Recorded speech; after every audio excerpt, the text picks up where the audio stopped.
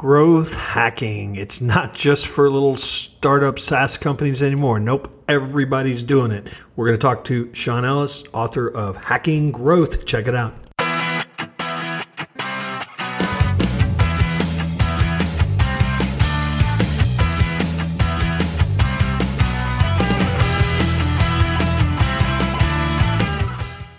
Hello and welcome to another episode of the Duct Tape Marketing Podcast. This is John Jantsch, and my guest today is Sean Ellis. He is the CEO and co-founder of GrowthHackers.com, and he's also the co-author of Hacking Growth, How Today's Fastest Growing Companies Drive Breakout Success. So, Sean, thanks for joining me.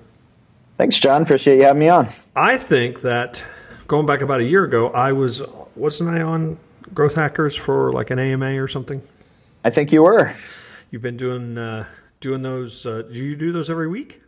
We often do two of them in a week. Yeah, wow, so okay. It's great. It's a great opportunity for the community to ask questions of interesting people and kind of get the learning real time.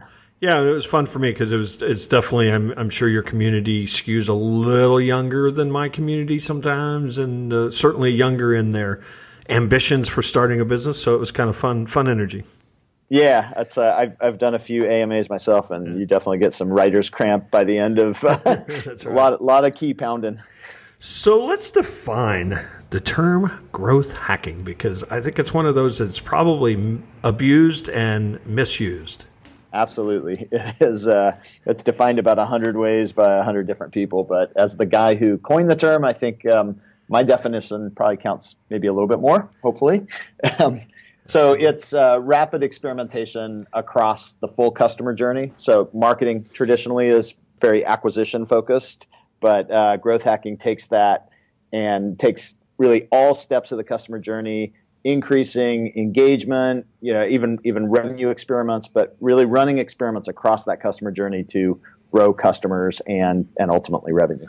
Yeah, and that expanded. Well, it's not expanded because, like you said, you created it. But I think, unfortunately, a lot of people have a tendency to shrink that definition to being about some clever way that they tricked people into subscribing or sharing their content or something that wouldn't have happened organically. Right, and the output of all of this experimentation is often pretty creative, clever things.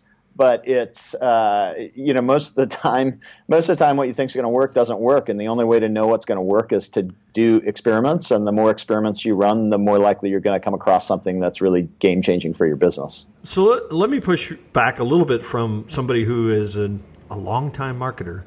Aren't we really just defining good marketing?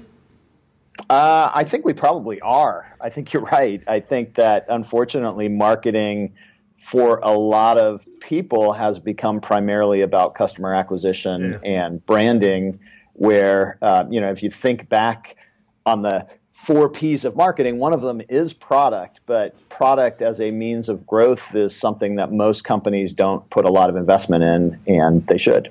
Yeah, I've said a long time ago, I think I wrote it in my second book, that the greatest source of customer acquisition is a happy customer. Absolutely. The fastest growing company. So when I was at LogMeIn and at Dropbox, by far our leading source of customers was other customers. So with that definition, or with that sort of conclusion, I suppose, in mind, I think we could then also conclude that growth hacking is for everyone. Absolutely. I think it's done differently in really small companies or in big companies, but people should be holistically looking at the customer journey and think about the levers of growth as being multiple areas of that journey instead of just buying another advertisement or testing another advertisement, and things you do to activate new customers are often way more powerful than just running another advertisement somewhere. Yeah, and I think that unfortunately it's gotten a little bit pigeonholed to SaaS freemium models like Dropbox. Yeah, well, I think part of the reason that's pigeonholed there is that in SaaS, it's really clear that if you're not experimenting across that full customer journey, you are not going to be successful, because if you can't retain a customer in SaaS, I mean, all businesses should focus on retention, Yeah. but when you have a recurring revenue model where you're getting a subscription each month, when you lose those subscriptions, if you have 1,000 customers and a 5% monthly churn rate, that means every month you lose 50 customers. And so if you don't add more than 50 customers, you didn't grow, you shrunk. And so it's just a little bit more obvious in SaaS, but I think it does apply to all businesses. It's just SaaS is kind of grabbing onto it probably faster than other areas. So if I am that more traditional business, maybe a lot of my transactions are actually face-to-face across the desk, how would I sort of unpack this idea of bringing this mindset into a business like that? Where would you start? So I would start with, so what you just talked about earlier, you said that customer referrals are a really important part of growth in a lot of businesses. And what drives a customer referral? A great experience. Mm-hmm. And so I think the starting point is to understand what that experience is, to understand, first of all, if you even have it. So some products sort of have marketing as something that's trying to make up for an undifferentiated or just not very valuable customer experience. So that's the first place I always start, is just understanding, does somebody consider this product a must-have? And if so, how are they using it? What's the benefit that they're getting from it? And how can I build my customer acquisition and conversion engine to get people to that experience? And so that's the starting point. It's just understanding the people and the experience that they're having. Yeah, and I think that is such an easy thing actually for a lot of businesses to do, but it's an afterthought so often. Because I interview a lot of customers of customers. It's a process that we do to help them develop strategy. And 90% of the time, they don't know what their customers actually value and think is unique, and they're often surprised when we come back and say, well, here's what we keep hearing. Right, exactly. It's such an easy thing to do, isn't it?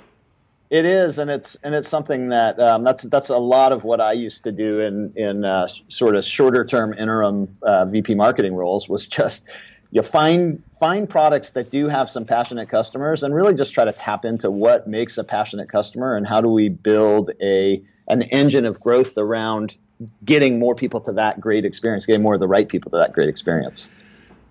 Okay, this is a fill in the blank question. You can't do growth hacking without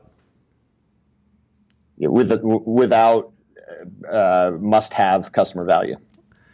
Well, you're close. I was going to say without measurement. But that as well. So part of that then becomes measuring impact on that customer value, and so that's another really important part of actually building that engine. Is one, how do you quantify that value? It's a pretty touchy-feely thing to just say we need more value, but what the fastest growing companies like Facebook have done is that they've actually put a metric on that value, a metric on the number of people who experience that value. So Airbnb has done it, Uber's done it, and the entire company then is optimizing their day-to-day activities on increasing the experience, that quantified experience that leads to more sustainable growth. Yeah, and that's a really interesting point, because a lot of times when people start talking about measurement, which unfortunately a lot of marketers don't do at all, but you certainly have a lot of people jumping on the big data train, and it's like, oh, look at everything we can measure. And I think quite often their real challenge is measuring what matters. Yeah, and that's in growth hacking in particular, there's one metric that we refer to as the North Star metric, which is that quantification of value.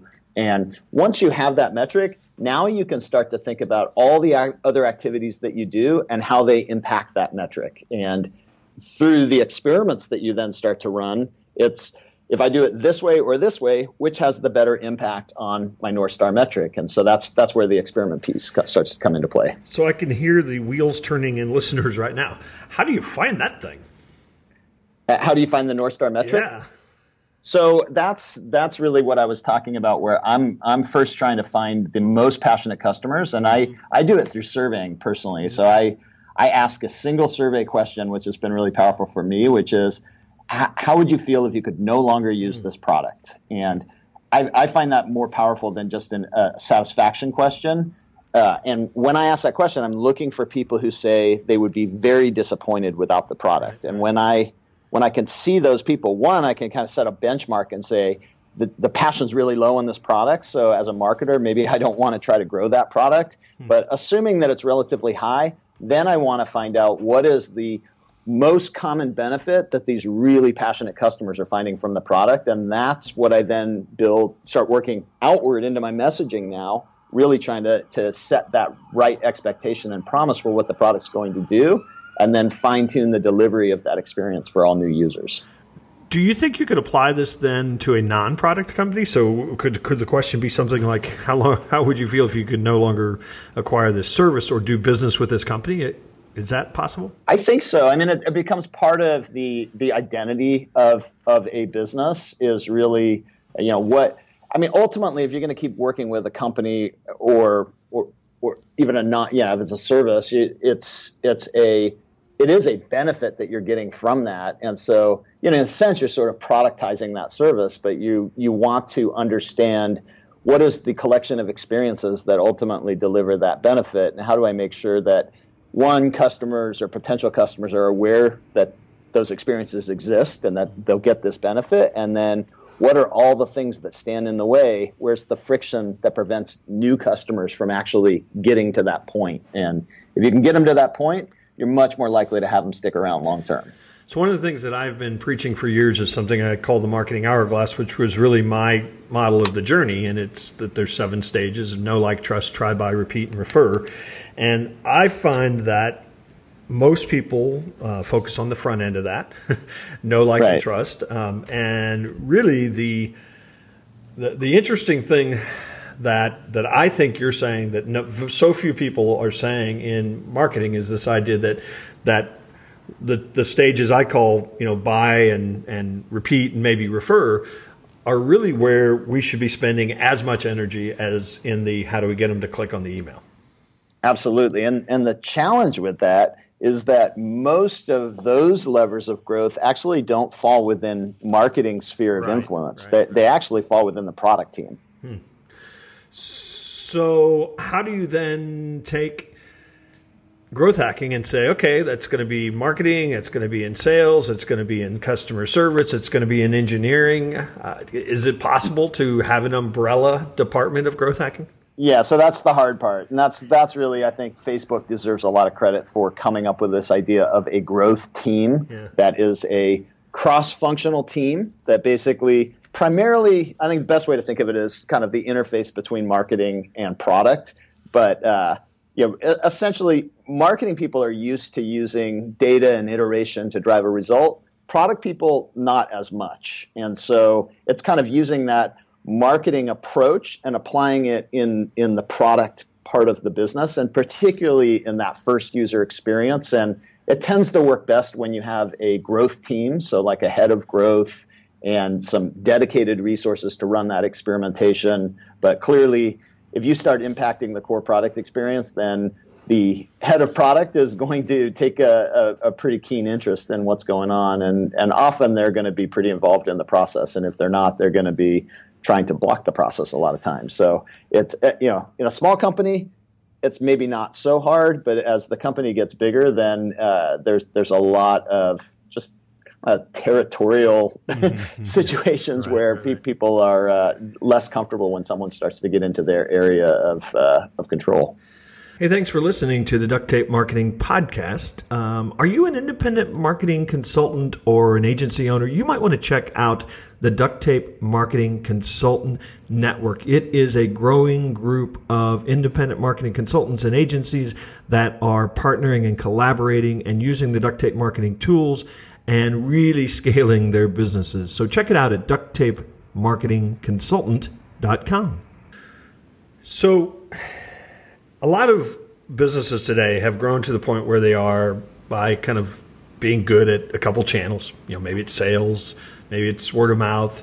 But growth for them, especially in acquisition or new acquisition, is going to come from maybe jumping into some new channels.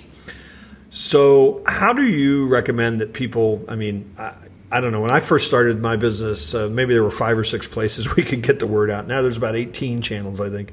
How do you prioritize, pick, decide, where you're going to put your energy. I mean, obviously the place where you can get the most return, but how do you figure that out? Yeah, and so do you mean just on channels, or do you mean on both channels and within that user journey? Well, that's we could spend a lot of time defining, but just like even if I were a company and I'm sitting out there going, well, gosh, should I be in Facebook or should I do AdWords or should I do content marketing? How do you kind of make a determination? There's so many companies that I work with anyway that are very sales driven. They've gotten to the point where they are because they went out there and knocked on doors, and they're finding that's kind of drying up now, or it's getting harder. Right. And so now they want to go into some of these new places where they might be able to get some exposure, but they really they don't know where to start. Yeah. So I mean, just in picking the external channels, I like to start with the users themselves, my existing users, and find out how do they discover services like mine. Yeah. And so a lot of times you'll find out about channels that you may not even be aware of from your existing user base. So I spend a lot of time speaking with my existing customers. But the other thing is that getting that channel to work for you is often where the real challenge is. Mm-hmm. It's not just kind of a few best practices. You need to really understand how that channel works, and this is where actually getting that customer journey right and experimenting through that journey. And I just have a really simple example from LogMeIn. Sure. That originally when we were trying to grow LogMeIn, I took the normal marketing approach, which was I'm going to maybe fight for landing pages. So I did a little fighting for control of landing pages, which was not easy even in my organization. But I got a subdomain to be able to do experiment on landing pages.